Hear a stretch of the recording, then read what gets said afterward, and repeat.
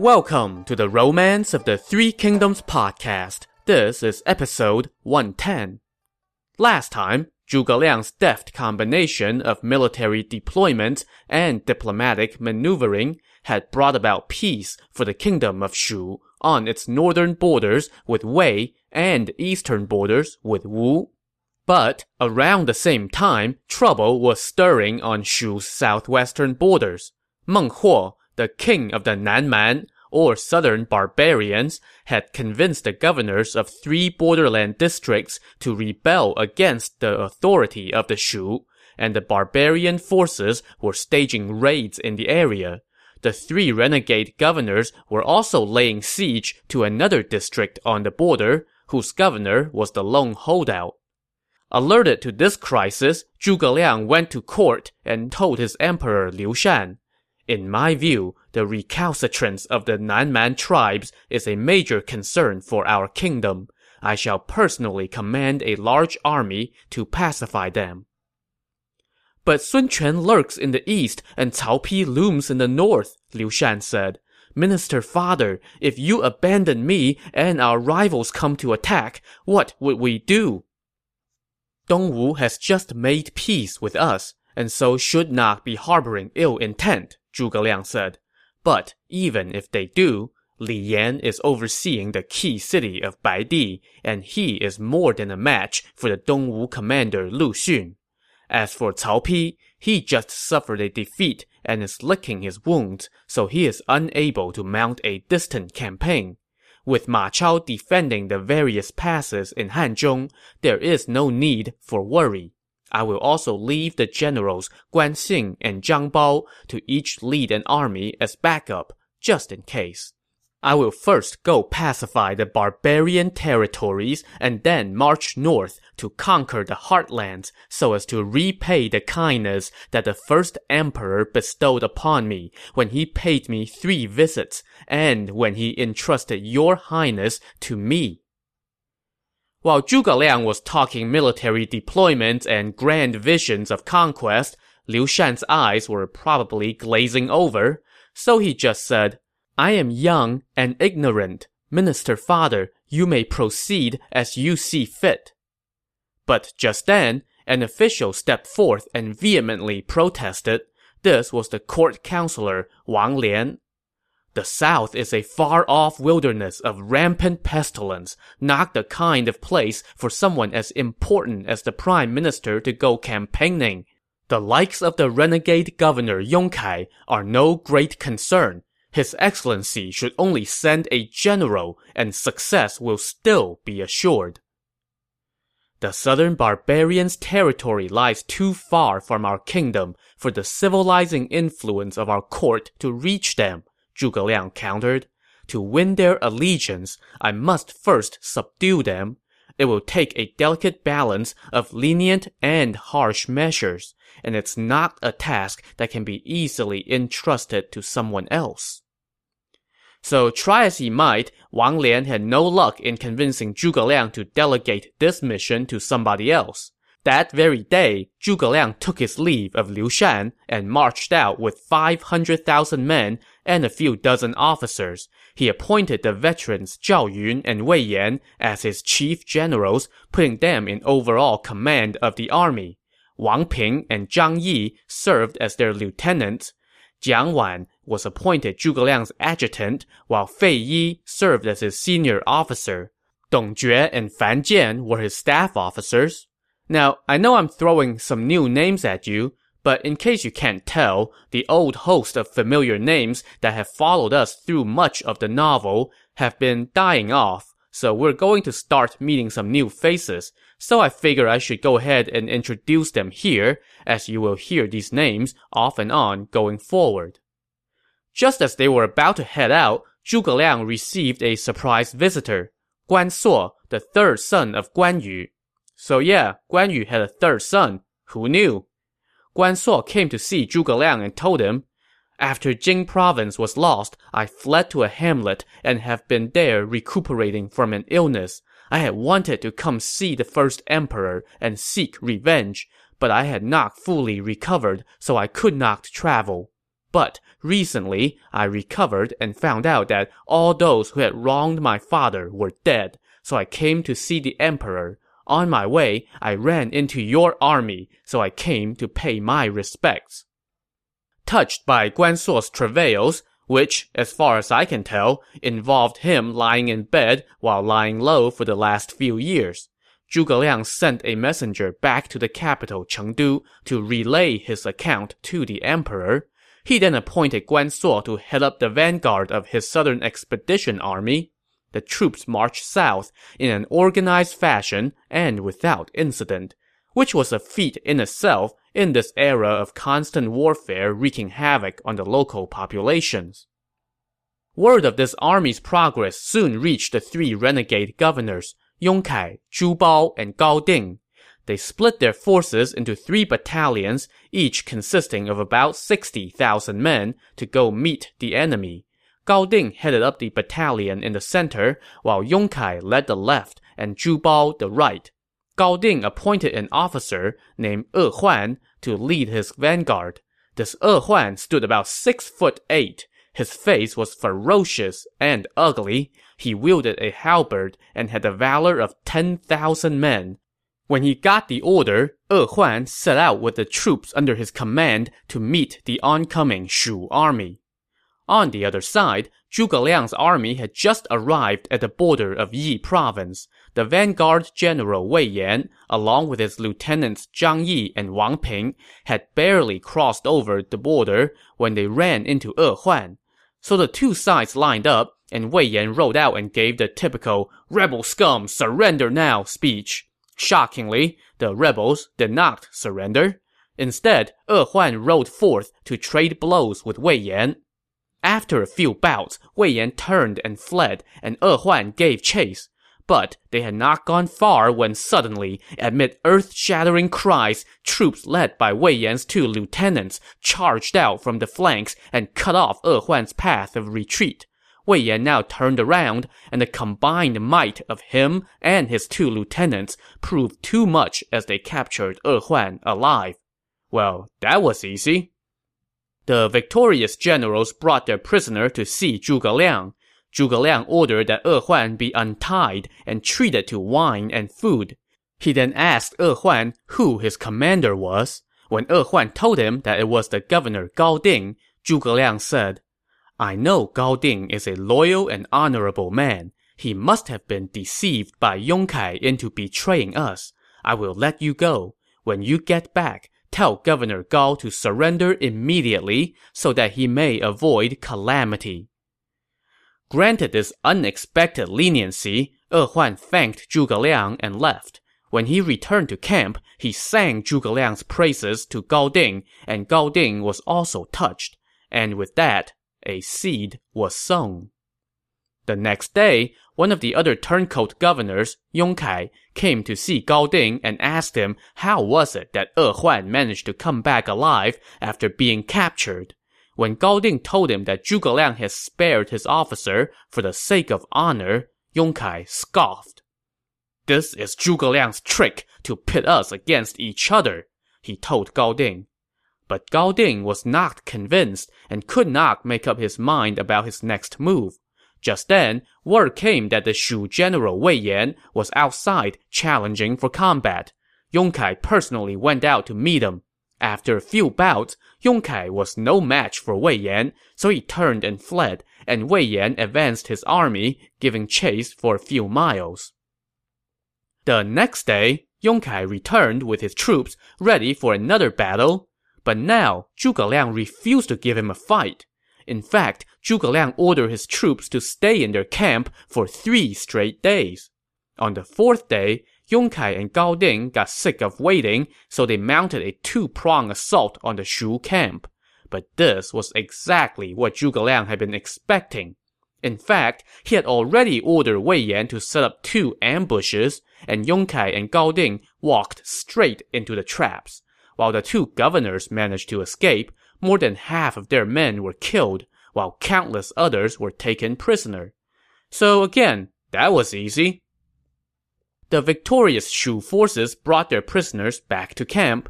There, they split up the captives. all of Yong Kai's men were kept on one side, while all of Gao Ding's men were kept on the other side. As these prisoners awaited their fate, which they all expected to be execution, they overheard some Shu soldiers talking. These soldiers were saying that all of Gao Ding's men were going to be spared, while all of Yong Kai's men were going to be executed.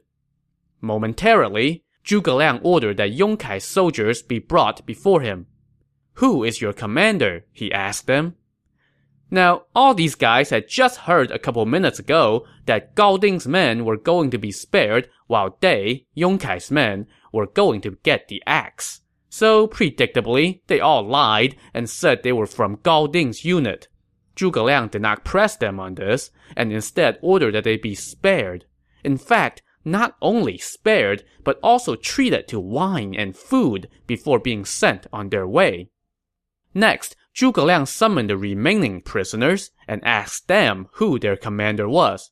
Now, these guys saw what just happened, and they were probably not too happy with their comrades. They pleaded with Zhuge Liang and said, "We really are from Gao Ding's unit."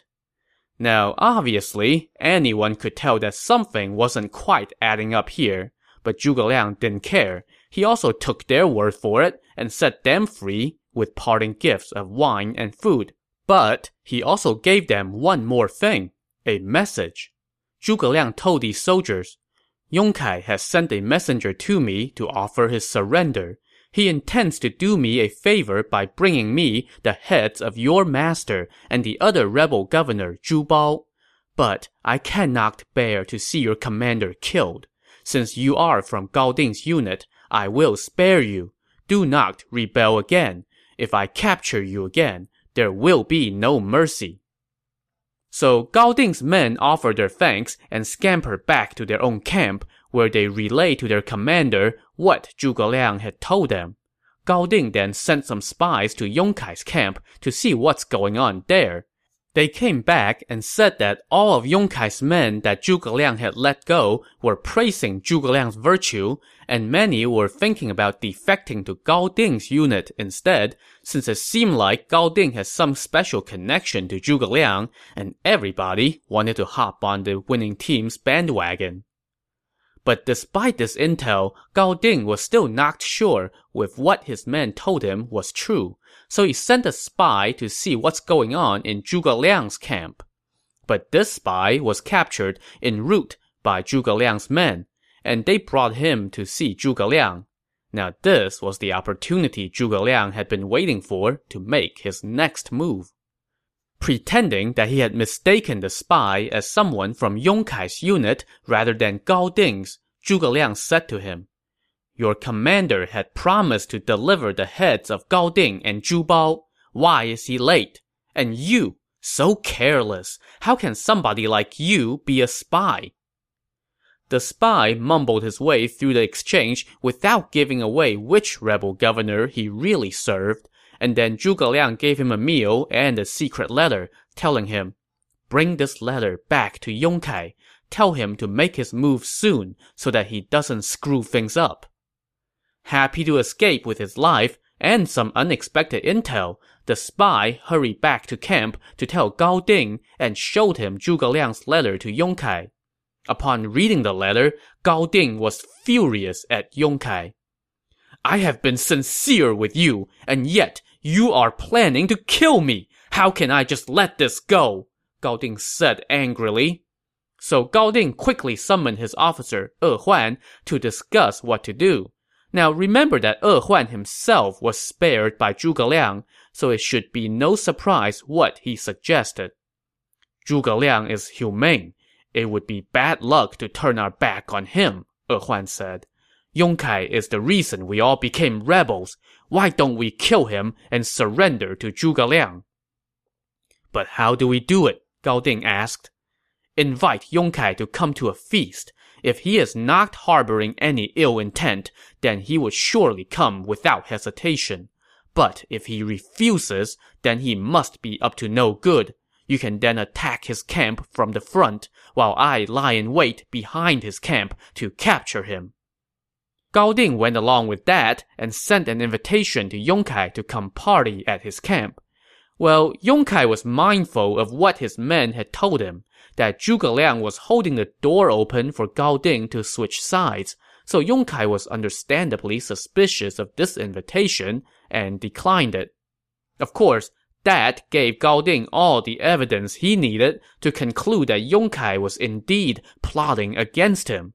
So that very night, Gao Ding led his army and launched an attack on Yong Kai's camp. Inside Yong Kai's camp, all those men that Zhuge Liang had spared were already feeling pretty indebted to Gao Ding, whose apparent connection with Zhuge Liang had saved their lives. So when Gao Ding came to attack, they were all too eager to switch sides. Yong Kai's army quickly fell into disarray without much of a fight. Seeing that things were going south, Yong Kai hopped on his horse and fled along a mountain path. He had not gone even a mile, though, when suddenly a squad of soldiers charged out at the sound of drums. At their head was Gao Ding's officer, Huan. Yong Kai was caught off guard, and Huan needed just one thrust of his halberd to stab Yong Kai off his horse. Huan then cut off his head, and Yong Kai's men all surrendered to Gao Ding. The coup complete, Gao Ding now led his new combined army to go surrender to Zhuge Liang. Upon entering Zhuge Liang's tent, he offered up Yong Kai's head. But, much to his surprise, he was not greeted with welcoming words, but rather an order from Zhuge Liang for the executioners to drag him outside and behead him. "I was touched by your excellency's kindness, so I brought Yong Kai's head and came to surrender. Why do you want to execute me?" Gao Ding asked. Zhuge Liang let out a big laugh and replied, "You are pretending to surrender. How dare you try to deceive me?" "Why does your excellency think I am trying to deceive you?" Gao Ding asked. At that, Zhuge Liang produced a letter and said, "The other governor, Zhu Bao, has already sent me this message informing me that you and Yong Kai are sworn brothers. So how could you have killed Yong Kai? That is how I know you are trying to trick me." "Zhu Bao is lying. You must not believe him," Gao Ding protested. "It's hard to know whose word to trust," Zhuge Liang said. "If you can capture Zhu Bao, that would prove your sincerity." "There's no need for your excellency to doubt me. I will go capture Zhu Bao right now." "If you can do that, then I will have no more doubts." So Gao Ding immediately set out with Huan and his troops, marching toward Zhu Bao's camp. When they were a few miles away from the camp, they came across another army led by none other than Zhu Bao.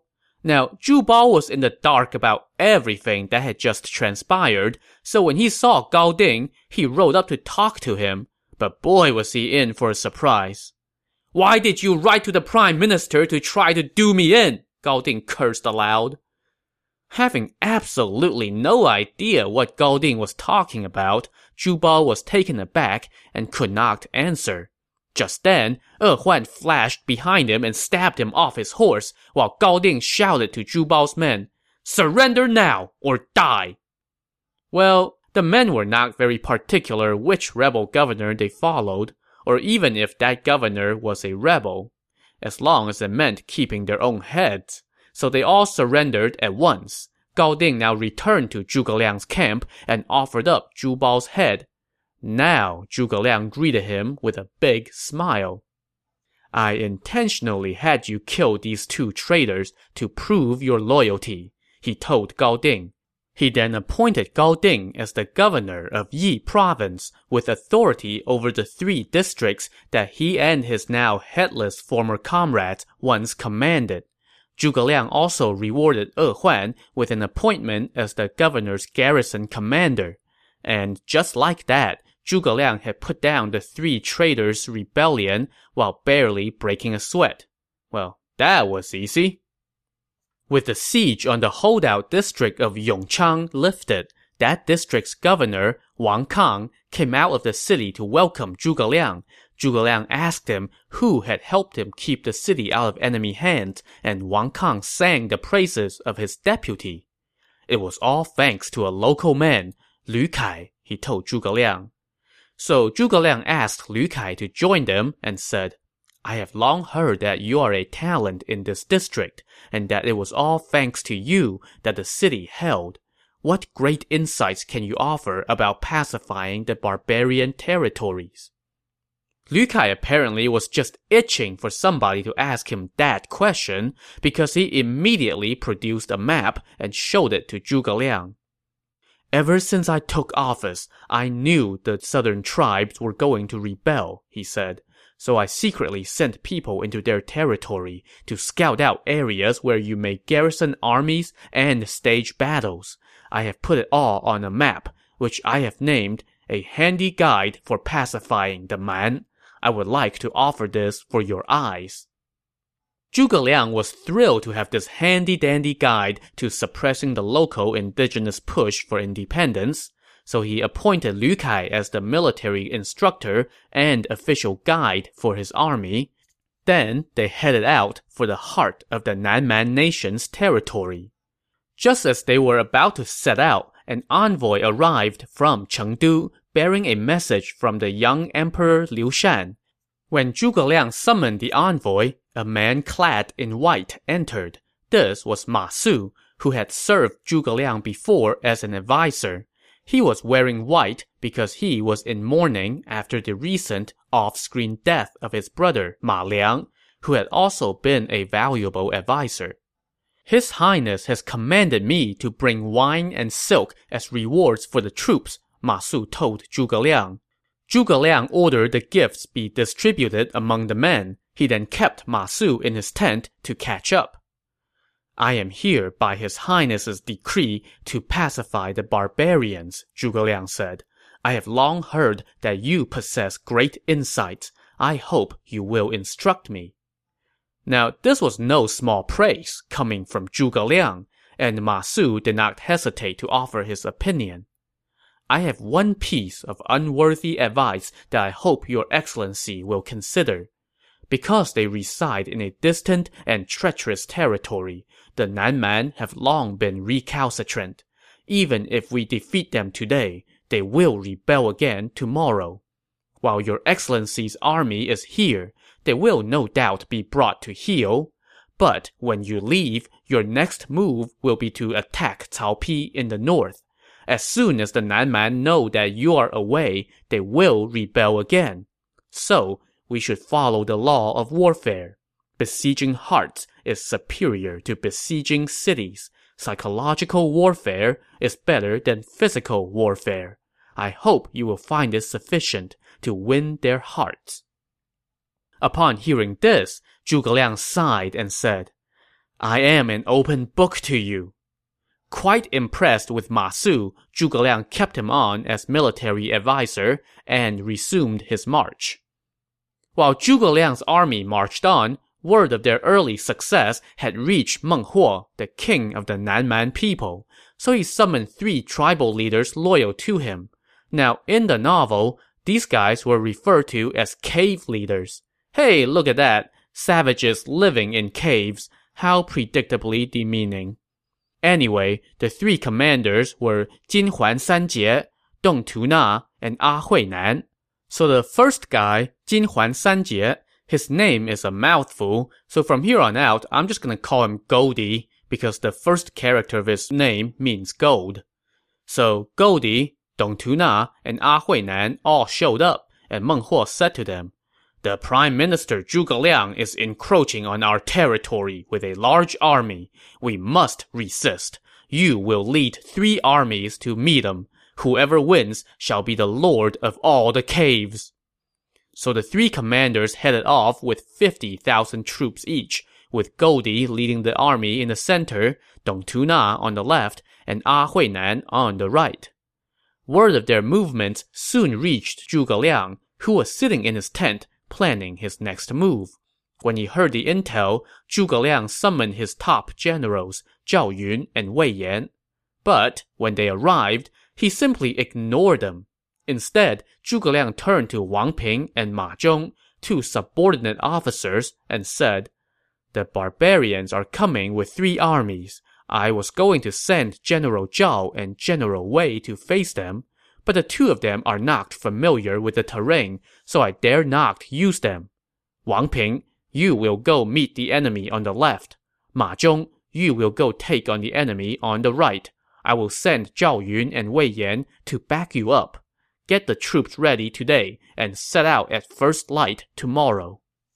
So Wang Ping and Ma Zhong accepted their orders and went off. And by the way, this Ma Zhong is obviously not the same Ma Zhong as the Dongwu officer who captured Guan Yu and was later killed. He just happens to have a similar sounding name. So after the two of them left, Zhuge Liang handed out another set of orders, but again, he snubbed Zhao Yun and Wei Yan while they were still standing there. This time, he called for the generals Zhang Yi and Zhang Yi. And no, these guys are not related, despite their similar sounding names. The novel just likes to pair them together to make it more confusing. You two will lead an army to take on the enemy's center, Zhuge Liang told them. Get the troops ready today, and tomorrow advance with Wang Ping and Ma Zhong. I was going to send Zhao Yun and Wei Yan, but alas, they are not familiar with the geography, so I dare not use them yet. So Zhang Yi and Zhang Yi took their orders and went off. By now, Zhao Yun and Wei Yan had heard every word that Zhuge Liang had said, especially the part about how he did not dare to use them. As you can imagine, they were just a bit disgruntled. Noting their displeasure, Zhuge Liang told them, "It's not that I don't want to use the two of you, but you are past your prime, and I worry that if I send you into unknown dangers, you might fall victim to the barbarians' trap and lose your mettle." Oh, I see. So now, not only are we too ignorant of the geography, but we are too old as well? This shall not stand. What if we do know the geography? What then? Zhao Yun asked. But Zhuge Liang merely told them, the two of you need to be cautious. Do not act rashly. Disappointed, Zhao Yun and Wei Yan took their leave. So Zhuge Liang summoned his top two generals, only to snub them, made them stand there and listen to him tell their subordinates why their commanders were not up to the task, and then told said commanders to their faces that they were past their prime. What kind of talent management is that? Did he really expect Zhao Yun and Wei Yan would listen to him when he told them to not get any funny ideas? I mean, after enduring all that, it seems like they would go do exactly that. Oh, I see. To find out what kind of funny ideas Zhao Yun and Wei Yan will come up with, tune in to the next episode of the Romance of the Three Kingdoms podcast. Thanks for listening.